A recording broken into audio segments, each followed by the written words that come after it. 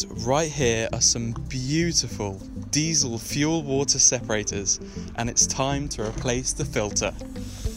There are 4 settings for the separators controlled by this valve. The left one only, using both, and the right one only, and off. This bad boy is the new filter, and it's going in here. The first thing to do is to undo the top using an adjustable spanner and get the lid off. It's pretty useful having these handles here so you can just pull the filter out easily. Sometimes the filter is hard to remove straight out, so you'll need to twist it about a bit. You want to tip the filter slightly and drain the excess diesel. I present to you one dirty filter. Okay, check out what's inside. There's just a rod in the middle where the filter goes, and the rest is diesel. Okay, so here is the new filter back in place. So you remember the lid, yeah?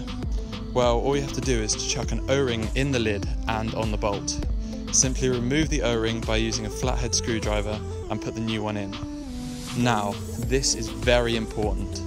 Before you put the lid back on, you must fill the cylinder with diesel because you cannot have an air gap. Okay, cool. Push the lid back on and screw the bolt in. And that's it. Finito. All done. Now here's an epic montage of me doing the other filters.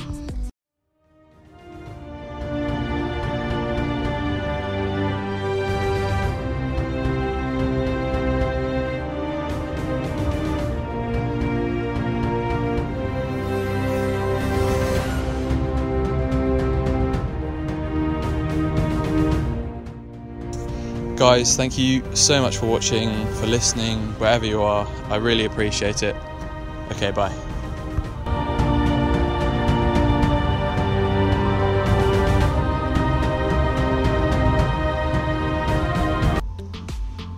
Oof, that is one filthy filter.